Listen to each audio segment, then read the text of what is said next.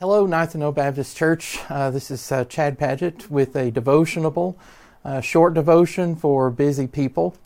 And today we're going to talk about the sin of unbelief or the sin of doubt. And it's something that lots of days I struggle with that sin, where some situation maybe arises in life where we think God can't do anything about the situation.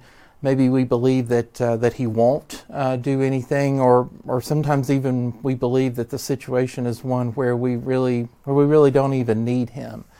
And examples of those situations. I mean, it could be a relationship maybe that needs reconciliation, and you look and you think, well, this relationship is so messed up. The situation is so messy that it can't be repaired. That God can't do anything about this situation. Maybe it's one about provision, where we have a need and we think that it's too big.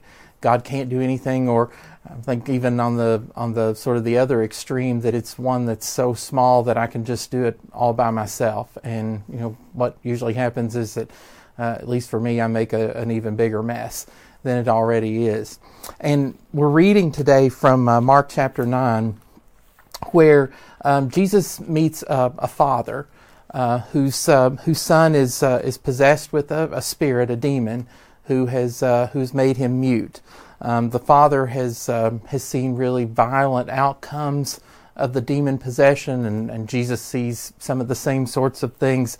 The father had asked for help from Jesus' disciples, and they weren't able to do anything to help him, and so he goes to Jesus, who asks for the father's son to be brought to him.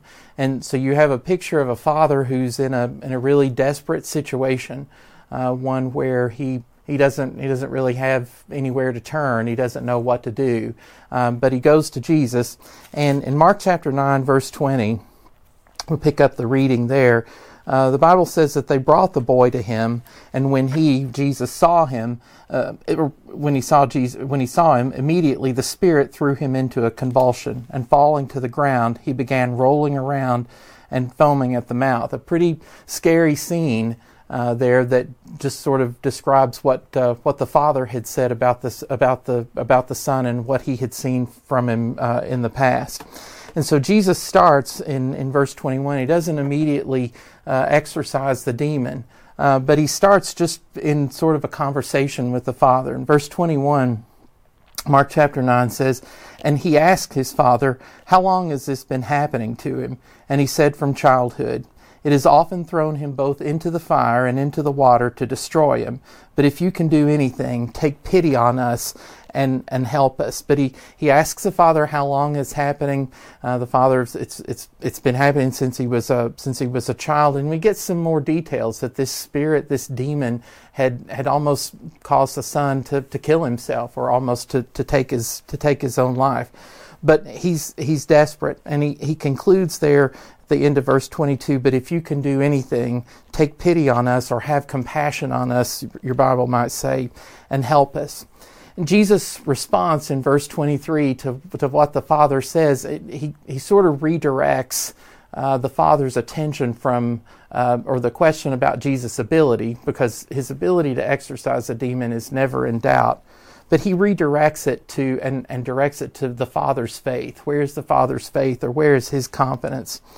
Verse 23 says, "And Jesus said to him, 'If you can, all things are possible to him who believes.'" And the father's reply in verse 24 is, I think, a very honest, very open confession. And he says, immediately the boy's father cried out, and he said, "I do believe, help my unbelief." And what he's saying here, what the father's confessing here, his appeal to Jesus, he's showing Jesus his confidence in Jesus' ability to help him with his unbelief, to help him with the sin of unbelief that he has in his life, where he has doubts that Jesus can do anything. And Jesus, I think, rewards the Father's faith. He rewards his confidence because the Bible says in verse 25, when Jesus saw that a crowd was rapidly gathering, he rebuked the unclean spirit, saying to it, "You deaf and mute spirit, I command you, come out of him and do not enter him again." After crying out and throwing him into terrible convulsions, it came out, and the boy became so much like a corpse that most of them said, "He's dead." But Jesus took him by the hand and raised him, and he got up. And so the father's faith was not only strengthened, but it was rewarded, because he confessed and he asked Jesus to help him with his faith. And I think that's one of the gracious acts of God, that he doesn't just expect us to have faith in him. He doesn't just command us to have faith in him, but the author of Hebrews says that Jesus is both the author and the perfecter of our faith. He expects us to have faith in him, to have confidence in him, but he will help us with that confidence, help us get that confidence and get that faith and that trust in him. And so I hope today, whatever situation you're facing, I hope that you have complete faith in Jesus and in his ability not just to help you with your situation, but to help you strengthen your faith too. Have a good day.